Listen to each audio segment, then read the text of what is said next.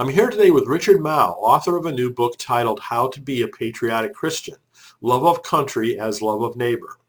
Richard is a senior research fellow at the Henry Institute for the Study of Religion and Politics at Calvin University. He previously served as the president of Fuller Theological Seminary and directed their Institute of Faith and Public Life. In 2007, Princeton Theological Seminary awarded him the Abraham Kuyper Prize for Excellence in Reformed Theology and Public Life. He's the author of over 20 books, including Uncommon Decency, Adventures in Evangelical Civility, Restless Faith, and All That God Cares About. You can learn more about Richard and his books at ivpress.com. So, Richard, thanks so much for joining us. It's really an honor to meet with someone of your accomplishments. Well, it's an honor for me, Brian. Thank you so much. Well, thank you for all the work and contributions that you've made. Your reputation precedes you quite well. So to get started, though, maybe you could tell us a little bit more about what you would like people to know about you besides kind of what I touched on briefly. Yeah. Well, I'm a kid originally from New Jersey. Yay, good for New Jersey. I'm living near Los Angeles, but I have never stopped my loyalties to the old Brooklyn Dodgers and Jackie Robinson and Roy Campanella days. Sure. And, I've been, we've moved around. I got my master's degree in philosophy at the University of Alberta, so I've spent a couple of years in Canada, and then PhD at the University of Chicago. And my first full-time teaching job was at Calvin University, then Calvin College. There for 17 years in Michigan, and then we moved here to Southern California. And I am doing that Paul Henry Institute at Calvin as a senior research fellow. But we continue to live in Southern California. Well, during your tenure at Fuller, you really accomplished a lot. The school really grew and flourished. Yeah, those were great years. I'm not sure that I would want to be president of a seminary right now because higher education is going through such huge changes and challenges that it's not always clear what to do, When I taught and presided at Fuller, just about everybody who studied there had to move to Pasadena or one of the other extension areas. These days, you can get a whole Master of Divinity degree without ever meeting another student in the same program. Yeah, I mean, it's tough for seminaries these days, all around. It's challenging on multiple levels, but, there's still several of them that are, really outstanding organizations, so it's just great to see. Yeah. So can we talk, before we get to the new book, can we talk a little bit about some of the previous books that you've written? Yeah. Well, I came on the academic scene during the radical 60s, and as an evangelical, really struggled with my evangelical identity because those were difficult days to be involved in civil rights protests and anti-war protests. And a lot of evangelicals were very hostile toward people. They were suspicious of Martin Luther King because they thought he might be being used by the communists, and so that was a hurdle that many of us had to deal with. And many of them were strong supporters of Richard Nixon and the war in Vietnam. So my first book, when I went on to the Calvin College faculty, was called Political Evangelism. How concern for politics was really a part of what God meant by being saved and what it meant to be a Bible-believing Christian. And so that got me into writing about these things. And so some of what I've written has been quite concerned with political engagement. I think I've mellowed over the years on some of those things, but I haven't given up on those days when Ron Sider and I were very involved in forming Evangelicals for Social Action. I was on the editorial board of Sojourners magazine Okay. in the early years. So I got into all of that. But as a Calvinist, I sometimes disagreed with my Mennonite pacifist friends. And some people went in radical directions that I disagreed with. And I've also, as an academic, have written books on more theoretical topics. So, Mm-hmm. book for Notre Dame Press on uh, divine command theory and ethics. And I've written a lot on Abraham Kuyper, who is my hero, a theologian who was also the prime minister of the Netherlands. And so I've had a mix of things and written about different topics.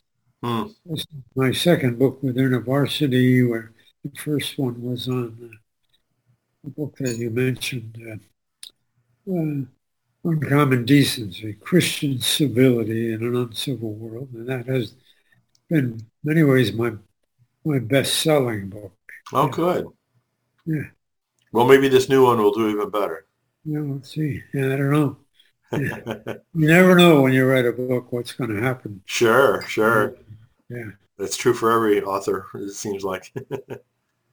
So I mentioned that the title of the new book is How to Be a Patriotic Christian, Love of Country as Love of Neighbor. How did that book come about?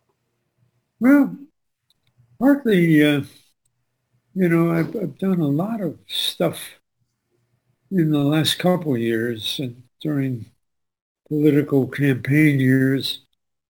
I've been asked by a lot of pastors they want to talk to or do podcasts or interview me or have me speak to congregations about how we deal with the increasing polarization in American society. I wrote that book on civility when I was mainly thinking about how politics was a part of the problem internationally, in Northern Ireland, in the Middle East, in Bosnia Herzegovina, where Christians were at war with Muslims. And how do we deal with, but increasingly the question became, how do we deal with incivility in American public life? And for a while I was being interviewed about road rage on California freeways and parking lots and the aisles of supermarkets. But increasingly, the civility question got more and more into how do we deal with politics in the United States Congress, where incivility seems to make it difficult for people to govern, a lot of debating, a lot of quarreling. But finally I decided that it was an important question about patriotism because there too we have a polarization. People who think that anything to do with patriotism is a bad thing, it's idolatry, civil religion is horrible. And the exact opposite of that with people who see patriotism as a way of serving God and country, and they almost conflate the two. And so we get this kind of polarization. But there are a lot of us who want to try to find a way between that. And, how do we love our country and still criticize it? How do we deal with our Christian convictions in public life, even in talking about political life? So I decided to write a book about that. Well, good for you. Good for you. This topic is so badly needed these days. As you said, the degree of polarization and lack of compromise, lack of prioritization of the common good seems to me at a low point in my life, at least. Yeah, so, I'm just getting some initial feedback because the book's only been available for about, the last week or two. And I think that I'm convinced that we need to address the broad middle on issues like this, and that the polarization is often at the extremes. And obviously there are people who are on the Donald Trump side of things, but they are also concerned about a lot of that, what that leads to in public life, racism, and this phenomenon of Christian nationalism. America is an exceptional nation because it's especially blessed by God. And so those are the kinds of issues that I'm preparing to have to talk about quite a bit in interviews and in responses to my book. Yeah. Sure. What do you think the most serious issues are right now that need to be dealt with? Well, I think, one very serious issue is how do we even talk to each other when we disagree? Mm-hmm. And I think the patriotism issue raises a lot of issues. But, I am very concerned about the race issue and Mm-hmm. ways in which people who have no idea what critical race theory is use that as an excuse to keep us from preaching and talking and teaching about the important issues of racial injustice and Mm-hmm. the history of slavery and all the rest in our nation. I also think that it's very important to be wrestling with questions of, how do we deal with January 6th and so many of these other issues. So, and I am actually encouraged, though. I think there's a younger generation, certainly that I find in the Christian world, who disagree with their parents on how they vote. I've talked to a number of college and seminary students who their parents are very upset with them because they did not vote the right way and will not vote the right way in the next election. So I think that the church has a very important mission in dealing with the generational issue. We don't talk about that too much, but the ways in which younger generation they're more concerned about the environment. They are concerned about their African American friends, how they're being treated in the Christian community. So those are the issues that I hope the church will take on, and how we deal with patriotism in the church. I have one chapter where I begin with a pastor who says, well, they made it through Memorial Day weekend. Now I got to start worrying about the 4th of July. And he's really concerned about fighting over the flag in church. Uh-huh. The majority of his congregation would be deeply upset if they ever took the flag out of the church sanctuary. Mm-hmm. Wow. And it's so hard to talk about issues relating to political life these days, because if you say even use the word immigration, you're viewed as having a certain kind of political ideology. Mm-hmm. These are tough times. Yeah. So what do you think the answer is? I mean, we've all recognized these deep problems. I mean, the tough thing is, okay, what do we do about it? Well, I think the church has failed in its teaching ministry. And I don't think a political campaign year is the best time to start into that. But, I'm convinced that we have not taught lay people about what the Bible says about Mm-hmm. this. Mm-hmm. People will just say, well, you got to render unto Caesar that which is Caesar, or the powers that be are ordained of God. And they're quoting biblical texts there. But those biblical texts do not uh, promote an attitude of uncritical loyalty to a candidate or to a government or Mm-hmm. government policies. And I think we need to do a better job of teaching about Mm-hmm. Mm-hmm.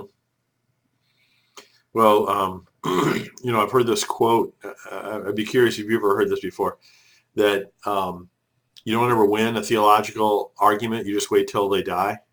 Yeah, I know. Yeah, yeah. And Yes. I actually heard or read that in a different vein. It said it was talking about scientists, I think, and it said the same thing. You don't ever win, a scientific argument. You just wait till they die.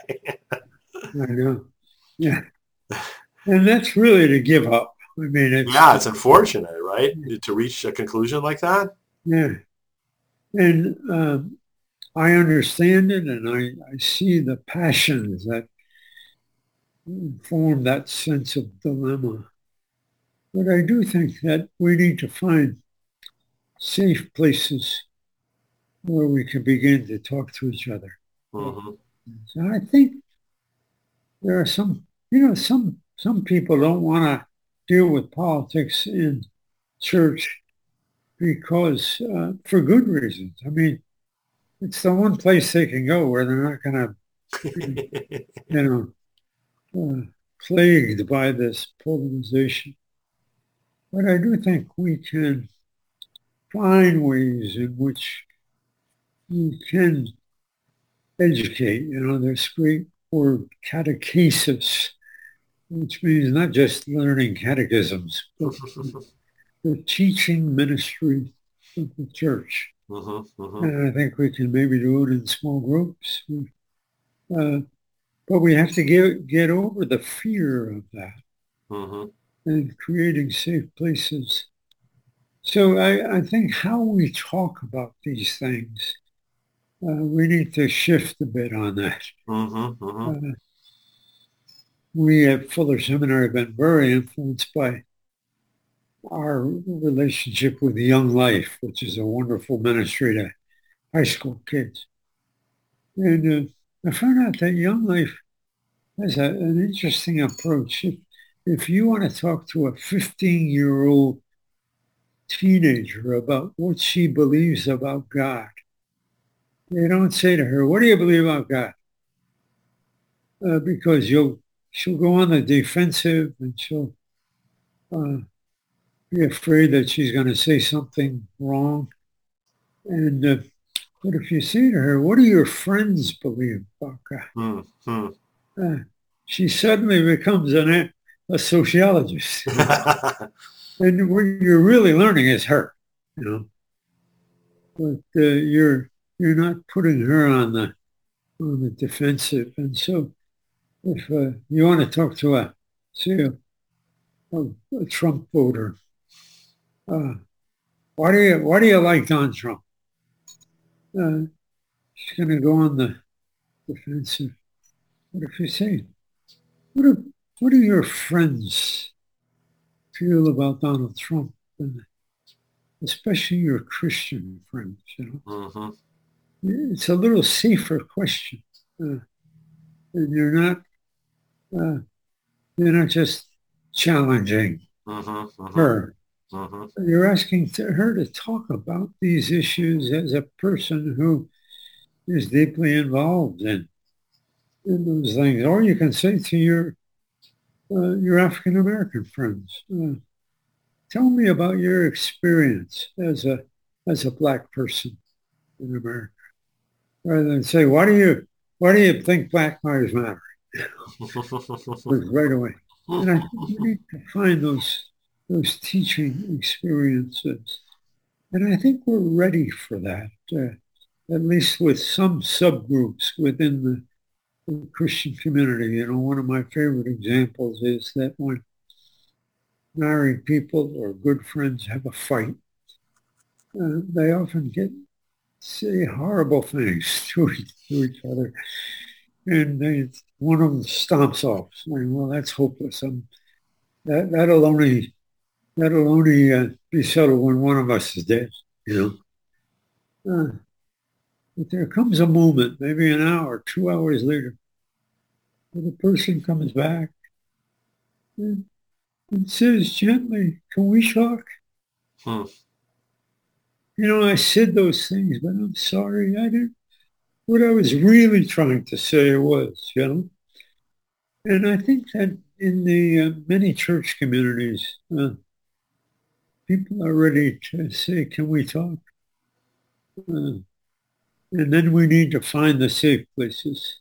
Mm-hmm. Mm-hmm. We say what I'm really trying to get at in the way I voted for Biden or the way I voted for Trump. What I really care about there, and you start getting into where people are at in terms of their own journeys. I keep using this wonderful line from the Christian carol, "The hopes and fears of all the years Mm-hmm. we met in Jesus, in the birth of Jesus." And as Christians, uh, even in our political, we're dealing with hopes and fears. I once was on national public radio with a gay activist. And we went back and forth on it, but I sensed that he was open to real conversation. And I said to him, "You know what I wish? I wish that folks like us didn't just get on the radio where your listeners are there and mine are, and they want me to win or they want you to win. But wouldn't it be great if we just close the door and I could say to you, what is it about people like me that bother you so much, that maybe make you so fearful?" And I can say to you, what is it about, or you can say to me, what is it about me and my partner, my gay partner, that you find so threatening in American life? And that we can really talk about fears, we can talk about hopes, and we can even get around to maybe talking about when we build enough trust, is there some way that without changing our convictions or without changing our lifestyle, we can get along as American citizens? And those are the kinds of conversations that we really need. And incidentally, on that program, it was a call-in, national call-in. And the first person to call said, "I can't understand why you would even have this Richard Mao guy on there. Are you going to interview a slave owner tomorrow?" Wow. And the gay activist said, "Let me handle this." And he said to the caller, "You ought to be ashamed of yourself." You know, he's encouraging us to have conversations that we're just going to end up yelling at each other unless we can have conversations like this. Mm-hmm. So there is hope. Yeah, because of the How to Heal Our Divides work that I've done, I've uncovered many different organizations that are doing the kinds of things that you're describing, where there's small group meetings that are intended to diffuse things and actually have civil conversations, not trying to force one side or the other to agree or change their position, but just to hear each other out and understand better, which certainly the first step toward more cooperation and compromise and other civil conversations. Yeah. And just the way we talk. I mean, you say, "Oh, why do you believe that?" That puts the person on the defensive. But if you say, "Help me to understand this. Is this the way you would put it?" And you're asking them really to talk about their own. So if I could, I'd like to read one of the endorsements for your book. This one's from Alan Wolf, Professor Emeritus of Boston College. He says, as always, Richard Mao offers his warmly humanistic thoughts on the state of America and its religiosity. This time, however, his inclusive understanding of Christian duty is especially welcome given the attraction of so many American Christians to an amoral worship of power for power's sake. So tell me about this whole issue of power. Yeah. Now, let me say, first of all, that's one of the endorsements that meant the most to me because Alan Wolf is a secular Jew, sociologist. He's a friend. And and he's one of these people who really wants to understand evangelical Christians as a sociologist, and that endorsement meant much to me. But yeah, the power. Um, a guy from The Economist called me, he was writing a column for The Economist. And he said, why is it, he said, I think I'm not wrong in asking the question this way. Why is it that Mormons are much nicer in politics than evangelical Christians? And we talked about that. The Mormons have always been kind of on the edges of American life. They've been attacked a lot. They're considered to be an evil cult. And in recent years, and especially with the nomination of Mitt Romney, they began to integrate into the life stream of America. But they never had power. And so they haven't lost it, you know. And they're not trying to take over America. They're just trying to be respected. And rightly so, I think. Whereas evangelicals in the 19th century, they own the culture, you know, God and country and all this. And then it was the evolutionary crisis, Darwinism, and many other things that evangelicals began to lose control of the discourse of religion and life in American culture. And we're hurting. I mean, I'm not defending that, but I'm saying many evangelicals are hurting because they don't know how to raise their kids anymore. Is it okay to send them to school? They've taken the public schools away from us. So now we got to do homeschooling, you know. These people are trying to rewrite the books, you know. And so the evangelicals have had this sense of loss. And we tend, I'm talking about my people, I disagree with on this, but either we take over the culture or we totally oppose it. But what we can't handle is working alongside of others with different ideologies, different lifestyles in a pluralistic study. Just to... That's been a real struggle, hasn't it?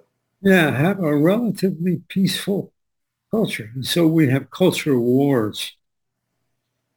And it's been a tough time. Mm-hmm. And what we have to learn is that God does not want us to be in power. God wants us to respect people and invite them to take our views seriously, and not to impose it on them. Mm-hmm.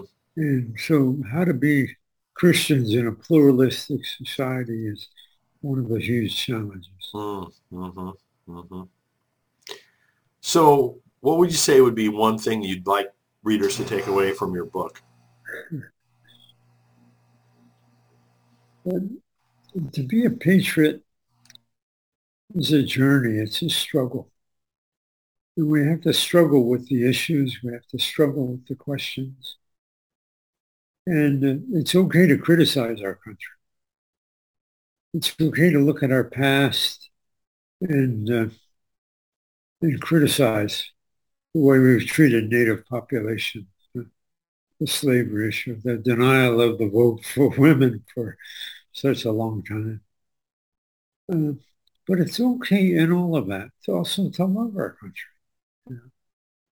If you look at the patriotic songs, they teach us what a love of country is like. There are three ways that I studied the patriotic songs again before I wrote this book. three things they have to do with. One is just our natural wonders.